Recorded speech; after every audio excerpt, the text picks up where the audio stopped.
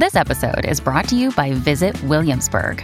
In Williamsburg, Virginia, there's never too much of a good thing. Whether you're a foodie, a golfer, a history buff, a shopaholic, an outdoor enthusiast, or a thrill seeker, you'll find what you came for here and more. So ask yourself, what is it you want? Discover Williamsburg and plan your trip at visitwilliamsburg.com. Another day is here, and you're ready for it. What to wear? Check. Breakfast, lunch, and dinner? Check. Planning for what's next and how to save for it? That's where Bank of America can help. For your financial to-dos, Bank of America has experts ready to help get you closer to your goals. Get started at one of our local financial centers or 24/7 in our mobile banking app. Find a location near you at bankofamerica.com/talktous. What would you like the power to do? Mobile banking requires downloading the app and is only available for select devices. Message and data rates may apply. Bank of America N.A., member FDIC. When they picture postpartum depression, even people that have had kids and picture postpartum depression think can't get out of bed, somebody has to take care of the baby. I think it's important for people to talk about all the different ways that it's really a continuum and can look different. I feel like moms always fall through the cracks with medical stuff in general, and especially with pregnancy and postpartum. It's like women are supposed to have tight abs and flat stomachs unless you're pregnant. Then you're still judged on your baby size and how big your bump is. It's like you can't win, and so there's always the shoulds. A happy mom, a well cared for mom makes for a happy baby and a well cared for baby. Dear young married couple, you're in a busy season of your life. You're probably working and involved in ministry. On top of that, you might even be parents or students. You're maxed, but you really want to stay connected in your marriage. And that's why we're bringing this podcast to you. I'm Adam King. And I'm Carissa King, and we work with busy couples just like you in our counseling office here in Sacramento, California. We also work with couples all over the world through online counseling, and our couples are really just looking for ways to communicate with each other more effectively. Some of them are looking to heal from a breach in trust or find direction in fulfilling the purpose that God has for them. So come and join us as we have a conversation. We'll talk with therapists, authors, pastors, and other couples who will pour into us, giving us tools to become more intimately connected, get adventurous, and find purpose.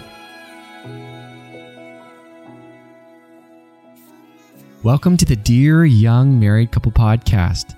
Did you know that 1 in 7 women are going to struggle with postpartum depression? Yeah, and that number is quite conservative. It could be a lot more. But that means that your wife, your sister, your friend, or maybe even you are struggling or have struggled with postpartum depression. And so we're going to cover that today, the baby blues and what to do. Today we're interviewing Sarah Sanders, who is a licensed marriage and family therapist. And Sarah has a master's degree in counseling psychology. And she also is a certified perinatal mental health specialist. And side note, I actually go way back with her. We talk about that in the interview today. And she's incredible. She has a lot to share with us, not only about postpartum depression, but also postpartum anxiety, the subset of postpartum OCD, and postpartum psychosis, the difference between those things. So you're in for a treat, also in for a lot of good direction and support for how to deal with this if you or somebody you know is going through it. So welcome, Sarah, to the podcast. Hello, Sarah. Thank you so much for having me. It's so good to see you guys. Oh, absolutely. It's so good to see you too. And for those who are listening and are wondering who's Sarah and what's the connection here, Sarah and I actually go way back. We went to graduate school together back in 2000. We started in 2010, right? Yes. Yeah. And then we were graduated practicing by 2011, end of 11. Yeah. And you've built your own practice. Yeah. And you are specializing in perinatal mental health. Mm-hmm. And so you have a lot of wisdom to share with our audience today. Yeah. So when I first started 10 years ago, I saw everybody, men, couples, just kind of, remember at Reflections, anybody who came in was who we were, Yes. So that's kind of what I did. And then about 4 years ago, I just decided to start focusing solely on women and girls and just have my whole practice be that. So that's all I see. And some families and, different support people, pulling in. But yeah, I'm, perinatal mental health is very near and dear to my heart. I cared about it before I ever even had kids. Then after kids, I especially, was like, okay, yeah, this is important. So yeah, I love the work. I love supporting moms and just being, there in that capacity for them. And so a lot of people, when they picture postpartum depression, even people that have had kids and picture postpartum depression think it's this really specific, like can't get out of bed. Somebody has to take care of the baby. So, I think it's important for people to talk about all the different ways that it's really a continuum and can look different. They can have a lot of anxiety and not any depression. It's kind of a misnomer of just postpartum depression because there can be anxiety in there. So it can really just span a lot of symptoms and, even moms, that they really want support and extra help, but their anxiety is telling them to kind of hold on to the baby more and not trust somebody else, not even the, the spouse or the partner. And so it can look like they're controlling and, whatever, but really it's this fear inside and this anxiety that can manifest that way. So yeah. Wow. As let's say somebody comes into the office and sits down, you kind of start to get the idea that this is postpartum. They just had a child and you could see the signs of depression. What is your typical move, or how do you start helping somebody see what's going on in themselves? And then what's the process? Yeah, it's pretty complex because typically I don't just get a referral from, I can from a midwife or doctor, but typically it's somebody coming in that they're just like, this woman's just like, I don't feel good, or I'm not sleeping, or I'm irritable, or I'm, whatever. And I don't know what's going on, so it's kind of like, I picture kind of like this big ball of yarn that's not stuff. And it's kind of like teasing it and pulling it apart and being like, what is going on? What is this, underlying issue going on here? And so, if they've had a child within a year, or even if their kid's 10 years old, I'm still kind of assessing to see maybe they had postpartum depression. Maybe there's some unresolved stuff going on. A big part, I think, as a mother is this mom guilt and this mom shame that we feel. I'm sure you can, relate to that, Krista. Oh yeah, for sure. The shoulds, I should do this or I shouldn't do that, and so just in general, there's a lot of pressure on us moms. And so, if somebody has a kid or a baby, and I'm definitely assessing that. And a lot of times, there is some postpartum depression that was there or is currently there. And so I'm really just trying to get a full assessment and a picture of what their life is like, eating, sleeping, their support systems.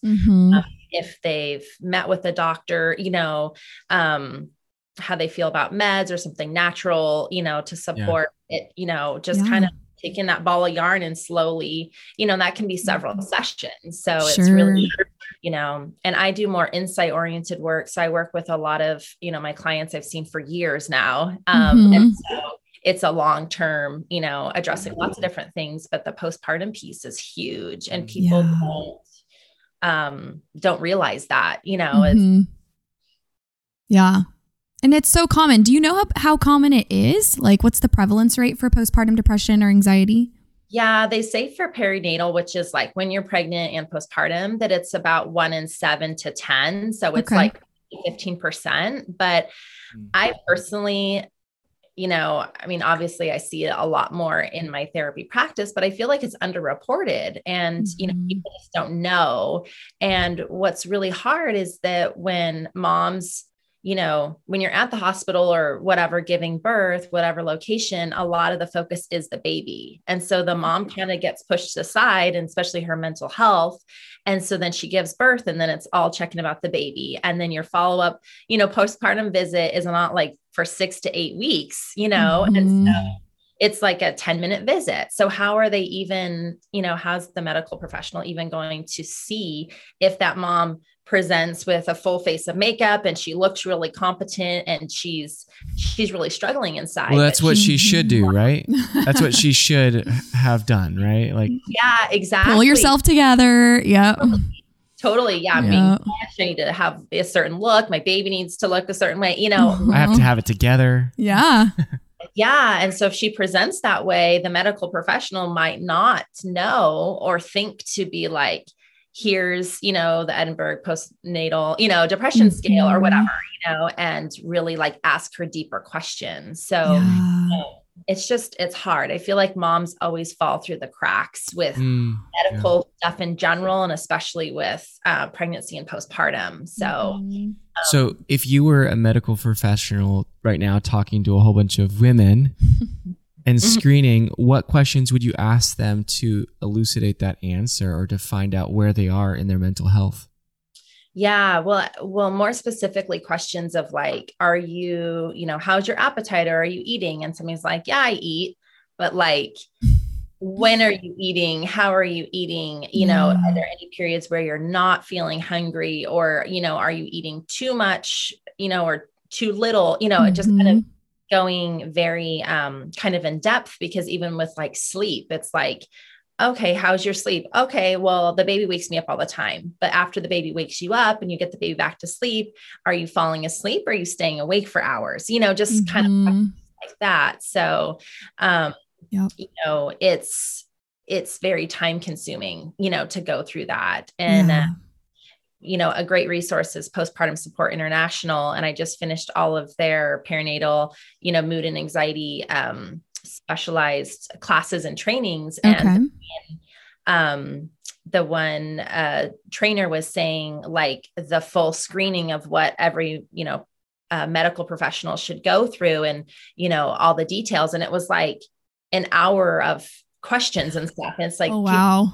People don't spend, I didn't have that much time when I was, pregnant. No way. I think I got like the PHQ-9, like it's 12 questions, Yeah, exactly. Yeah. And then if you have that pressure and you kind of have that should on you, that I should be competent, I should, then you're like, oh yeah, I'm sleeping. Like, this is what I should be doing, or, so it's hard. I think it's that whole, it's not like the medical professional's fault, or it's not the mom's fault. I think it's just a really hard, like, unfortunate mixture of like lack of time and resources, and then that mom having those follow-up questions, because maybe that day she is feeling good, but 5 out of the 7 days she's not, and like, how do I answer this? Yep.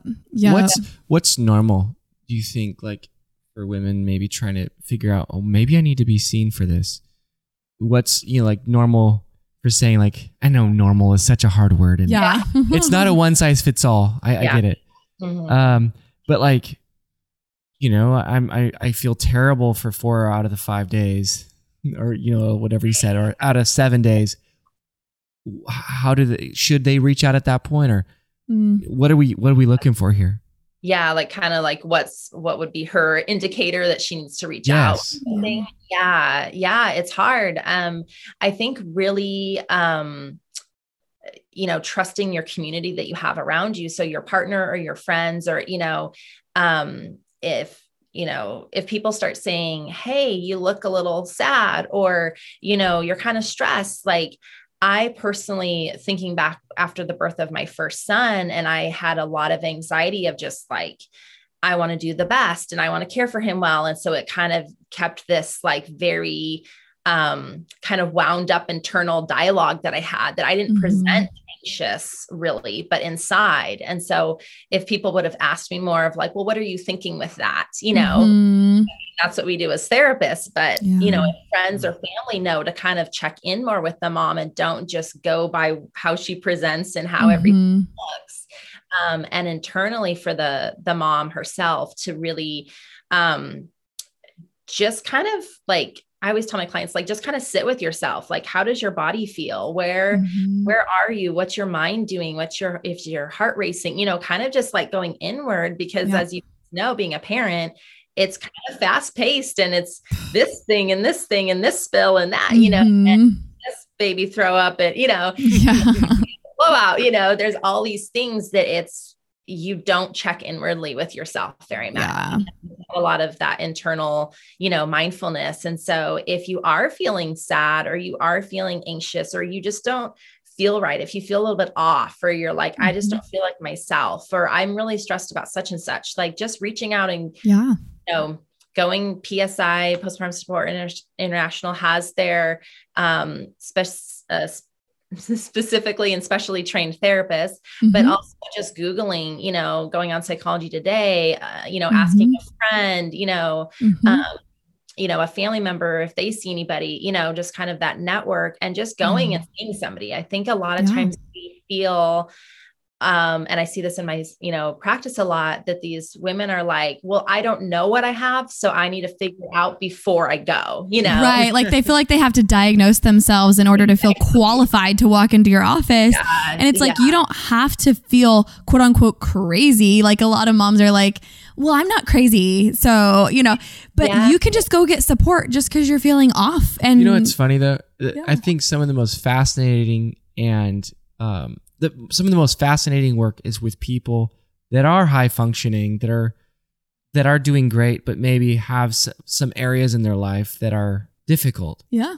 Right. So you don't have it together, but we also see a lot of people that don't have it together. Right. Yeah. It's the whole spectrum that's so interesting. And that's why this job is so interesting. So I guess I want to say, like, you don't have to be any particular thing in order to reach out.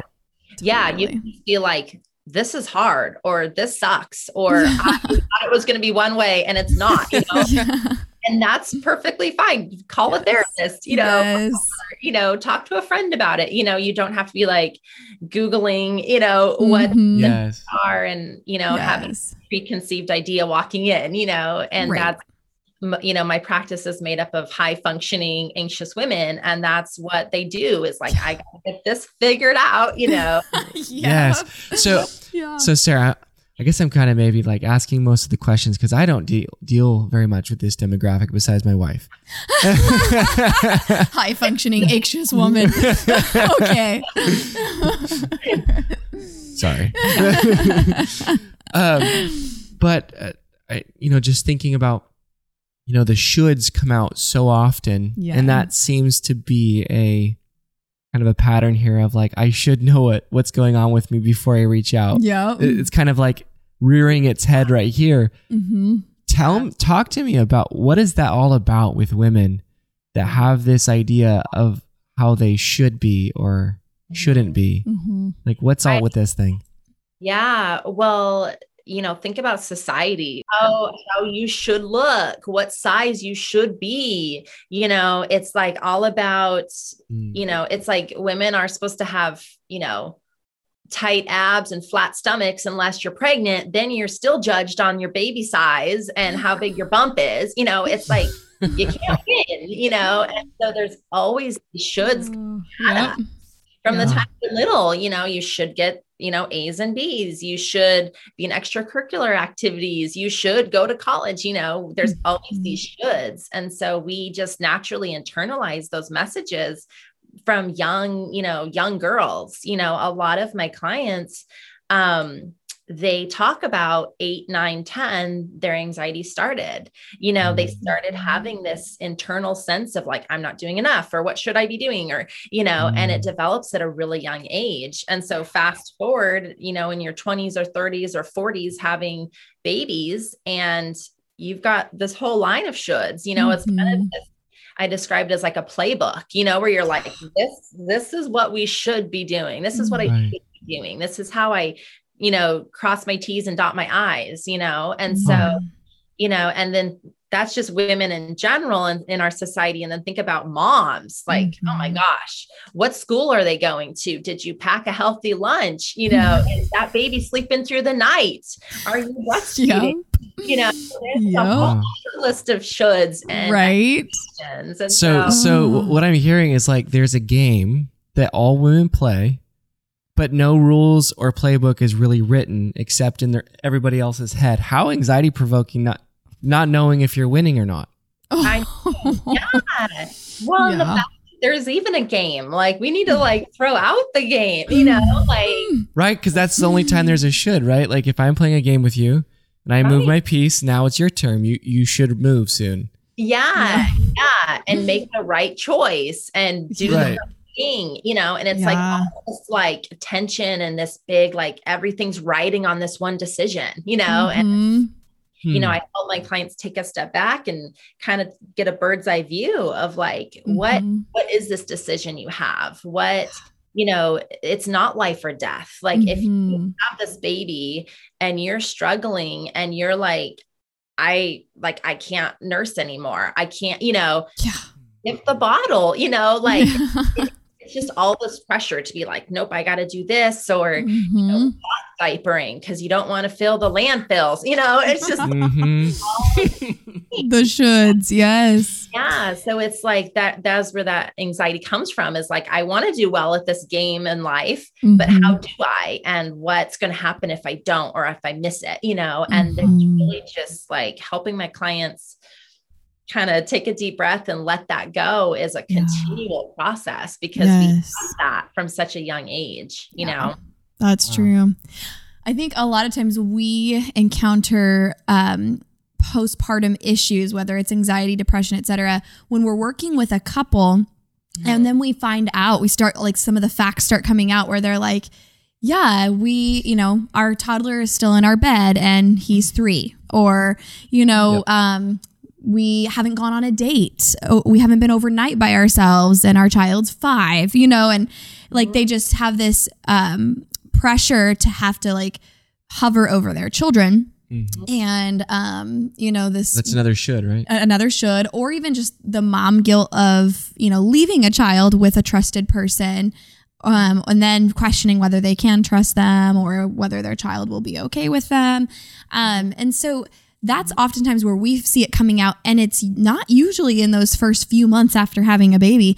Talk to us about the timeline patterns that you see in your practice. Like sometimes maybe it's a year or 2 or 5 years out from having a baby that you see some of these symptoms come up.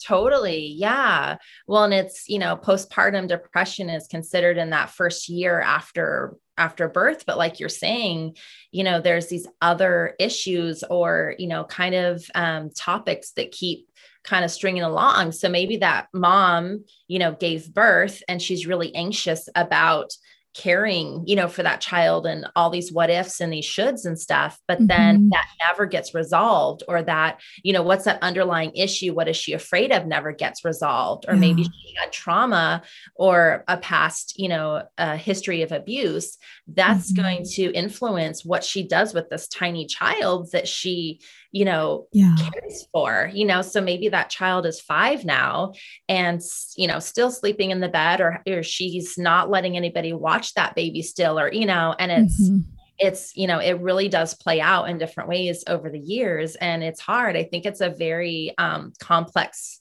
you know, situation. And we want to tell her, just do that. Just, you know, leave that baby with your husband or go away from, you guys need this as a couple, but that's really traumatizing and anxiety for her. And, you know, how I do my work is I try to empower the mother or the woman, you know, or the girl as much as possible, and be like, okay, where is this coming from? What do you want? What do you feel comfortable with? Because for the mother who can't let that baby or that child out of their sight, even with their partner or their spouse, like what's going on with that? And, you know, being careful not to put more shoulds on her, you know, and more pressure of like, you need to be doing this and you missed this and you know, you did this wrong, you know? And so really as professionals and friends, you know, taking a step back and being like, where is this coming from? Where is this coming from? That's a good first step, ladies. If you're listening and you're like, oh, that's me,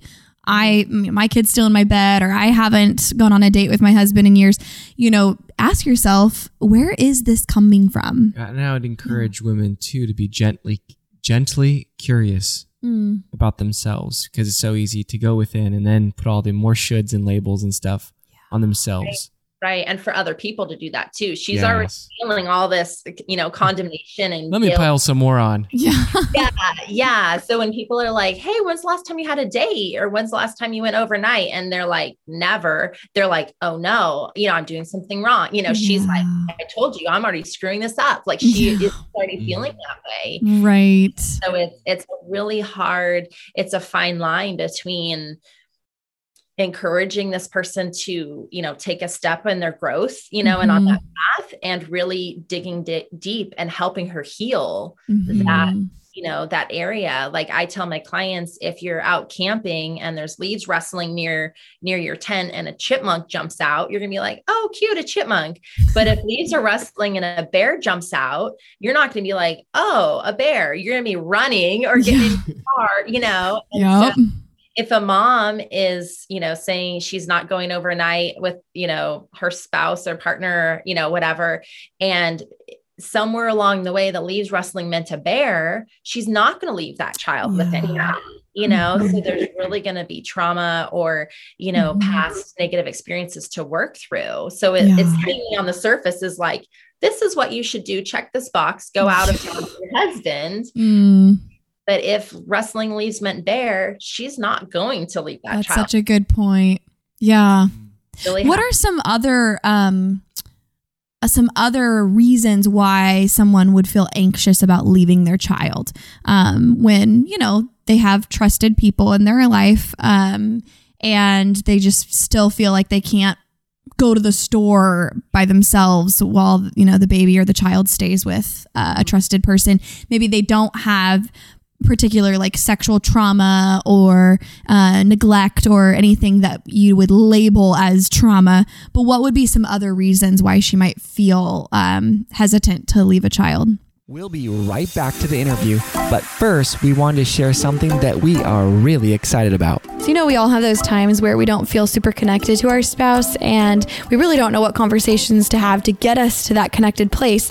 And then on top of that, we're so busy that we don't prioritize those conversations. And that's why we created the monthly live date night. And monthly live date night is every month on a Friday night for 90 minutes, 60 minutes. We focus on a topic that you guys pick. And then 30 minutes, we do a Q&A and it's live where we're all together asking questions and giving answers on topics related to your marriage, your intimacy. And we share tools. We have handouts that we call homework because we want you to be there to listen and to soak in, but we really want you to take action in your marriage too. So come join us live for the next monthly live date night. Check the link in the show notes for dates and details. All right, back to the interview. Right. Well, there might not be a big again, we compare ourselves, to others, or we have those shoulds. And so maybe she wasn't sexually assaulted, but maybe her delivery was really traumatic and, she experienced trauma in, your most vulnerable state. And so there's maybe not this big T trauma where it's like, oh, this happened to me, but she's like, I still feel traumatized. I still feel like something happened to me, but I don't know what it was, but I'm not going to trust other people now, or I'm, so it could be this way of, it's like we compare ourselves all of the time, and Brene Brown calls it like the comparative suffering, where we're like, well, that person lost their leg in the car accident. I only lost my foot. So I shouldn't complain because at least I have my leg. And it's like, no, you're still missing your foot, like that's, if it's traumas in the, eye of the beholder, if you were traumatized by that, it's, you're traumatized and, dealing with that and not comparing yourself to somebody else. So that's good. So whether it's a big T or maybe a little T that you're just not acknowledging the impact of, it's time to acknowledge that if that's, if that's something that's holding you back from getting what you want in your relationship or in your peace in your home. Right. And just how you see yourself as a mother. If you feel like there's something holding me back, but I'm not sure, like, that's okay. That's another great reason to go talk to a therapist and kind of dive into those things. Like you want to be able to find a trusted person that can really go to those deeper places with you and figure that out. And, with women, if you think about sexual assault, they say 1 in 4, are sexually abused.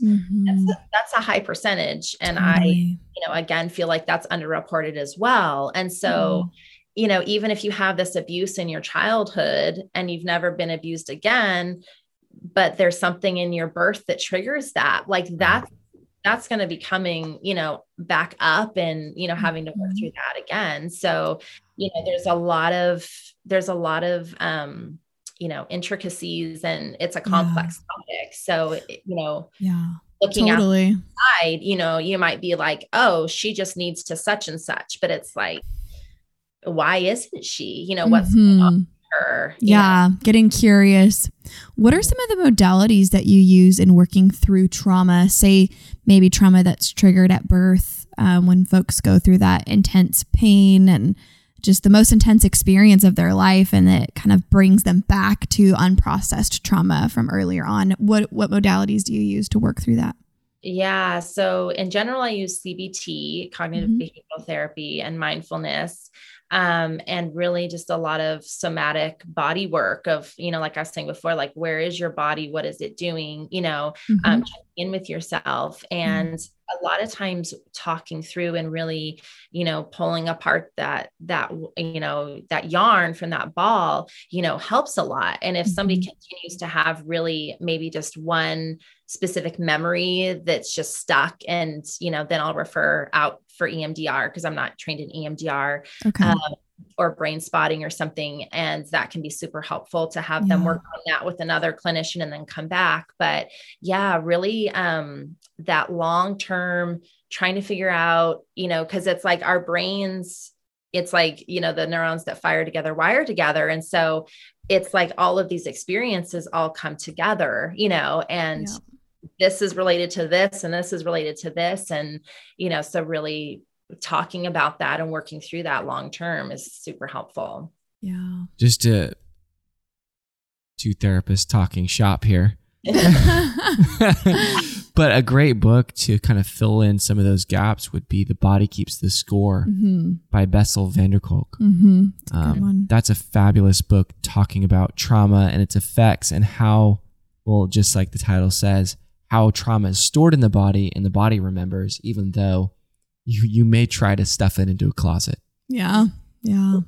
Right. And so that mom that's not leaving her baby with somebody else, or not able, to go back to work because she's like, I can't do daycare, or I can't have this person watch my child. Yeah. And they don't know why, she doesn't know where that's coming from, because her body's kept that, memory, that she might not cognitively be aware of that, and with trauma, a lot of times memories are impacted, and, really being able to remember, details. So I was working with a client just recently, and we were going through a memory, and I remember he just absolutely broke down. He said, "Oh my word." He's like, and he just started describing more of the memory that he had completely forgotten. And it wasn't, and he just broke down because he's like seeing all these new things.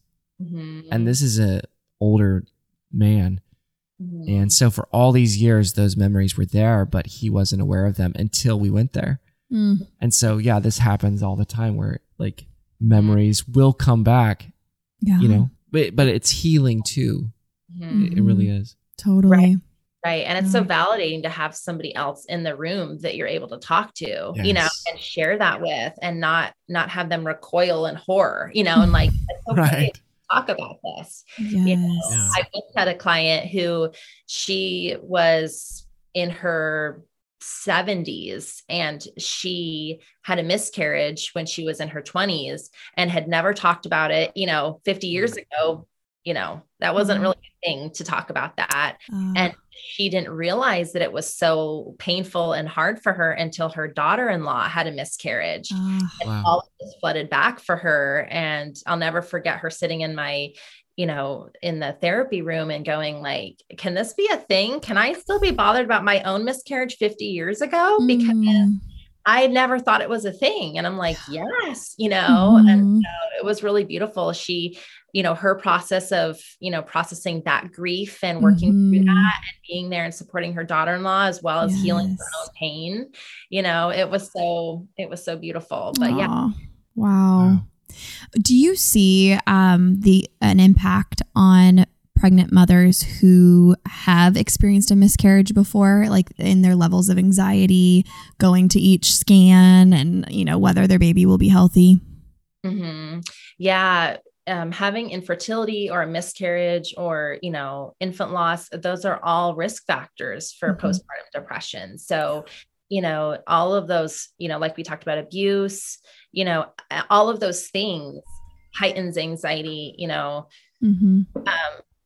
is a risk factor there. So if you've lost if you've lost a baby through miscarriage, you're going to be more anxious before the scan, or, I'm walking through, a friend right now with that. And it's really hard. And I'm always just validating her of like, yep, this is hard. This is like, you cared for that baby. You loved that baby that you lost. You're not going to, those leaves rustling in the woods meant a bear. Like you lost your child, you lost your pregnancy. That's not a chipmunk. It wasn't a scare. You really lost your child, and it's really validating that for her, and for clients. So just like people validating themselves is huge. Like I'm always encouraging my clients, validate yourself in that. Be like, yep, I'm having a hard day because of such and such, and that's okay. I don't need anybody else to validate that. I don't need to compare it to somebody else's suffering.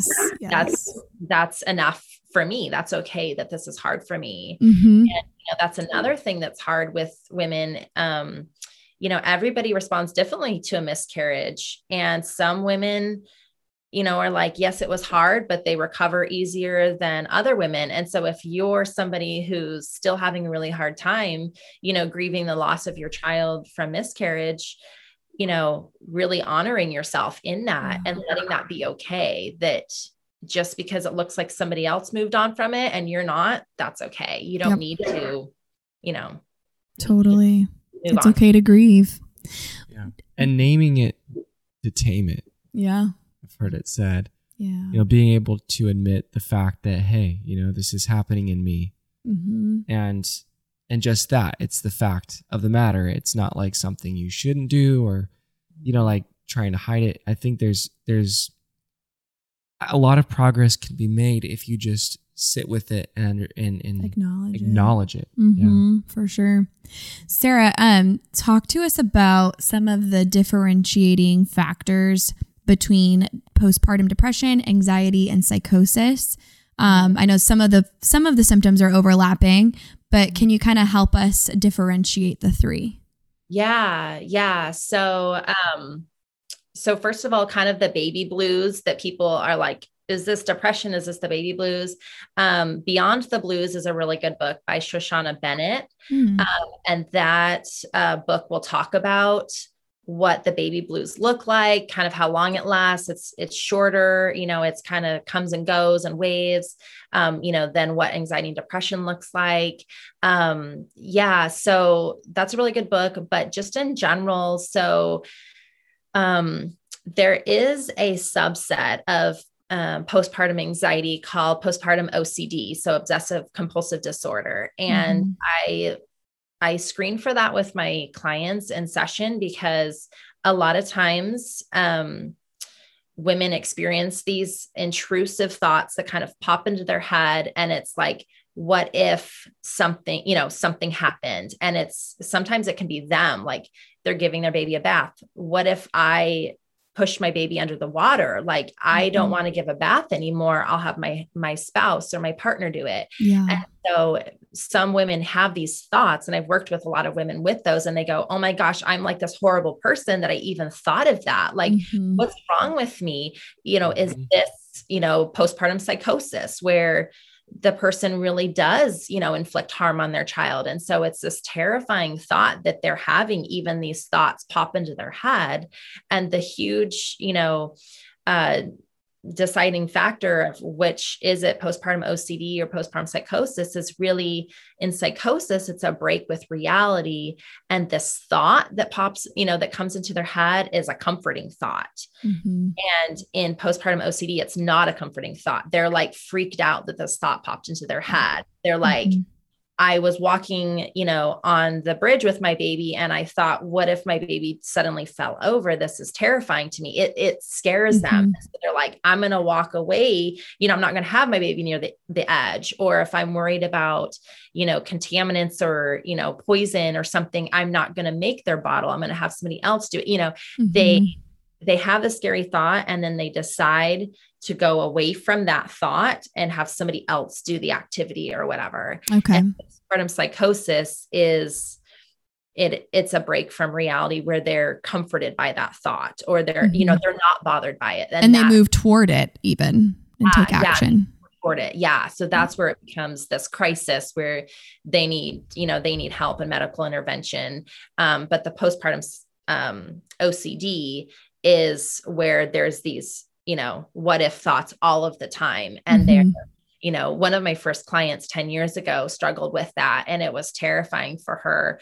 And then I've seen it ever since. But at first it was like, she was like, are you going to call CPS on me? Like, can I even tell you these things in my head? And I fully assessed her, and I knew it wasn't postpartum psychosis. And I'm like, yes, you can talk to me about it. Like, that's this what if thought, and anxiety. What is anxiety? Anxiety is that what if something happens? What if I lose my job? What if I, whatever. And so that's that same experience, but it's what if harm comes to my child? And it's this intrusive thought that pops in. And so really working with a mental health professional to work through that is imperative, because it's terrifying. And that's when the mom might, be showing this behavior that looks odd, but it's because she's trying to make sense of this thought in her head of like, I don't want to be anywhere near, the stairs with the baby. So I don't want to walk up and down in our townhouse with the baby, Yeah, that's really helpful. I think that helps a lot of women realize like they're not I think they would use the word crazy, but they're not experiencing the postpartum psychosis that they hear about in the news just because they have these intrusive thoughts that come into their mind about the what ifs. That falls under that anxiety category, the subset of OCD, not the psychosis category where it's a detachment from reality. Right. Yeah. I had a mom, this was probably last year, frantically, emailing me and like, can we have a session? And, and in the session, she was like, I have this what if thought, I have this what if thought, and these are really scary to me. And like, are you going to call CPS or, and so I had to do a full assessment, make sure it wasn't postpartum psychosis, but I was like, no, this is, OCD, this is how this manifests. This is, and then I never saw her again. She was like, I'm good. Like, she just needs somebody to like, laugh, And she was like, okay, I'm not crazy. Okay. I'm good. Like, I don't back, cause it's terrifying. And then when you think about that list of shoulds that, that all of us moms have, and then you have these scary thoughts that pop into your head, you'd be like, oh my gosh, what's wrong with me? Yeah. And sometimes the treatment is just voicing that and realizing that you are not detached from reality, that everything is going to be okay. And sometimes that will help the thoughts subside. Just acknowledging them. And then, they kind of, it really does kind of peter out after that. And I see it happen with folks. Sometimes it just takes a few months even. And then, they're kind of equilibrated. They find their equilibrium again. Right. Yeah. And some, for that one client, they're like, I just need to talk about it, and then it's gone. And others, it's an ongoing battle that they're like, I keep having this. This is terrifying to me, so it really can come in, both extremes, but just being like, what is a framework for this, that this is this what if thought, this is OCD, this is not me. This is not a reflection of how much I love my child or how well I'm safe. This is this thing. That's not me, and really like separating that is powerful. I find it very helpful for people just kind of like walk them through the idea that they have thoughts. They are not their thoughts. Like you're the thinking thing. You're not the actual thought itself. So you can have thoughts that have no bearing to reality. Right. Yeah. It's not you. Yeah. And sometimes for my clients, it's helpful when I describe just kind of watching it like a cloud going by.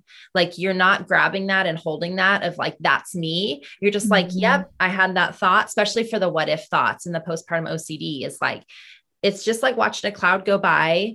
It's passing by. Don't hold on to that. Don't expend a ton of energy trying to fight that off. Just know, yep, that's the postpartum OCD thought. It's going by, not okay. I'm moving on, and so that can be a really helpful tool to how do I make sense of this? This thought is not me. Yeah. Because the pain is when the person reaches out and grabs it and lets it, right. get them cold and let it rain on them. Yeah, exactly. Right. Yeah. And they're like, oh my gosh, I'm having this thought. How do I fight against this? What do I do? Like, do I need to, be impatient? Like, what do I do with this? This is terrifying. Yeah. And it's like this mental, inside this horrible pain they're going through. Yeah. And the one client that that I worked with 10 years ago, that was really helpful to her of just watch that thought cloud going by. Don't grab it. Because it's exhausting when you think about when you're anxious or when there's a big emotional event and you're expending all this energy fighting it. And, and then it's like, whoo, it's exhausting, but you still have life going on. You still have those kids to take care of. And so you're already drained. And so if you don't even hold on to that thought and you just see it out there, you're not tired then, Right. So good. It's like a gentle nod of acknowledgement of like, there you go. That's a cloud. Yeah. Right. Here, I'm going to go change this poopy diaper. I that thought. It's not mine. It's not mine. It's not me. It's not something I have to fight against. And changing that poopy diaper. That's good. One more question for you, Sarah, before we move to our end of episode questions that we ask each interviewee. But one more question for you is, if a husband is listening and he's like, how do I help my wife? Like, this is what she's going through. She has some blues or she has these obsessive thoughts. What's one step that he can take? Or maybe a friend. Maybe a friend is listening. What's one step that they can take to talk to this mom and kind of help her feel safe or resourceful?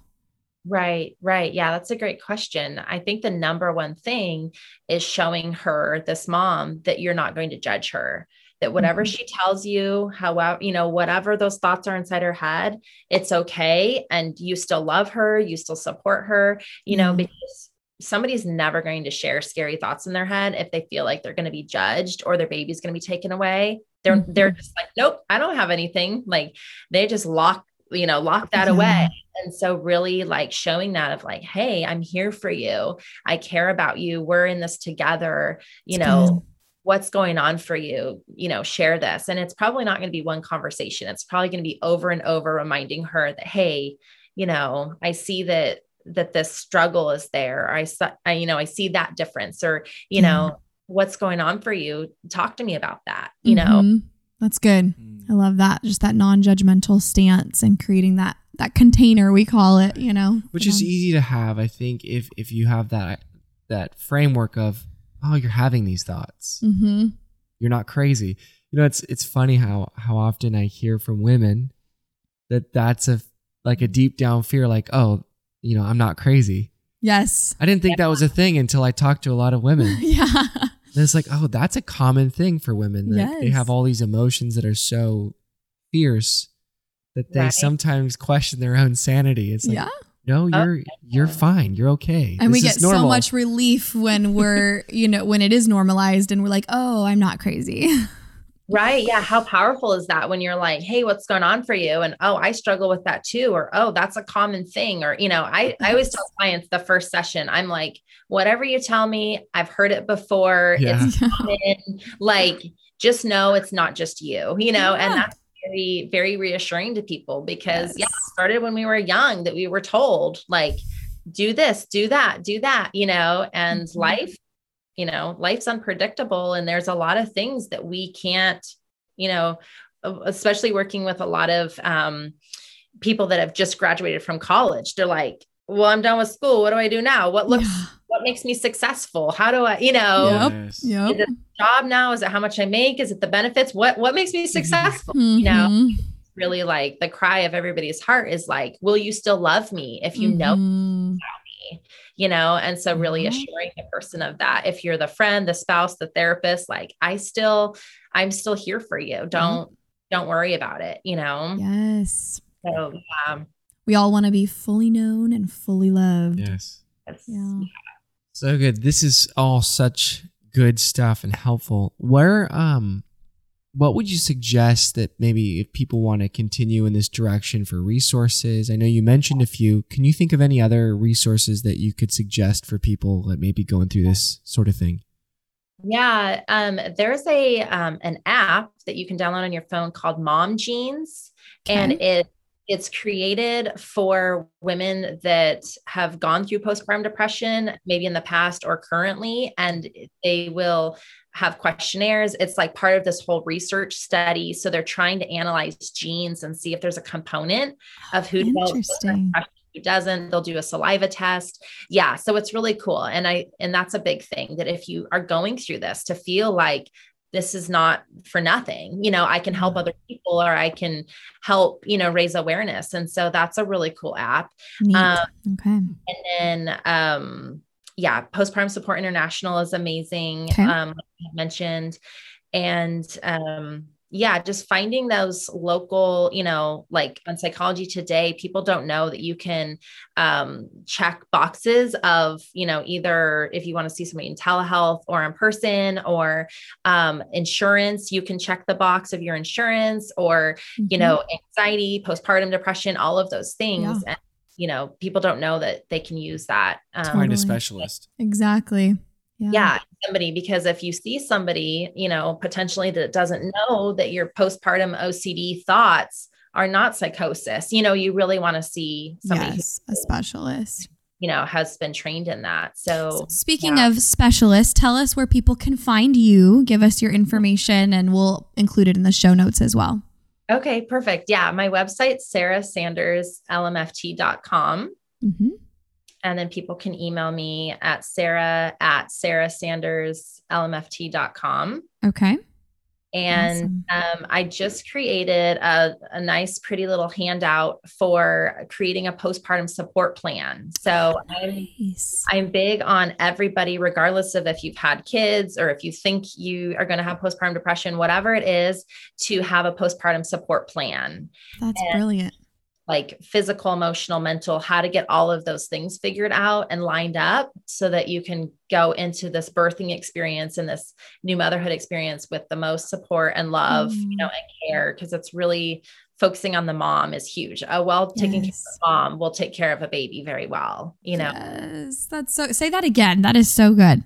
Yeah. So I say a happy mom, a well-cared for mom makes for a happy baby, and a well-cared for baby. So we don't need to focus on the baby. If everybody's focused on the baby, who's focusing on the mom? But if we all focus on the mom naturally, will focus on the baby and take care of that baby. So good, Sarah. Thank you so much. The last question that we ask every interviewee is just rewinding back to the first year of your marriage. When you, how long have you been married now? 14 years. 14 years. So rewinding back to that first year, what's advice that you wish you would have received? And then fill in the blank. Dear young married couple. Okay. Dear young married couple, trust in yourself and not have any topic unturned. Talk about everything with your spouse. That's good. Yes. Well, thank you so much, Sarah. This has been I think so fun to have you on, but also a blessing to our community to just be able to pick your brain and reap the benefits of a decade of work. Yes, hear your insights. So thank you so much. Yeah, thank you so much for having me. It was awesome. Absolutely. All right. Thank you, Sarah. All right, friends, we really hope that you got a ton out of today's conversation. And if you want help, if you want personal guidance with individual counseling or couples counseling, or even help with you as a couple reaching the goals you have, just reach out. Give us a call at 916-678 888-888-1797 or shoot us an email at hello@dearyoungmarriedcouple.com. No matter where you are in the world or in your marriage, we can set up a counseling session with you and we can work toward progress. We also post marriage advice regularly on our Instagram, which is @DearYoungMarriedCouple, and we'd love for you to join us in conversation there. All right, see you next week.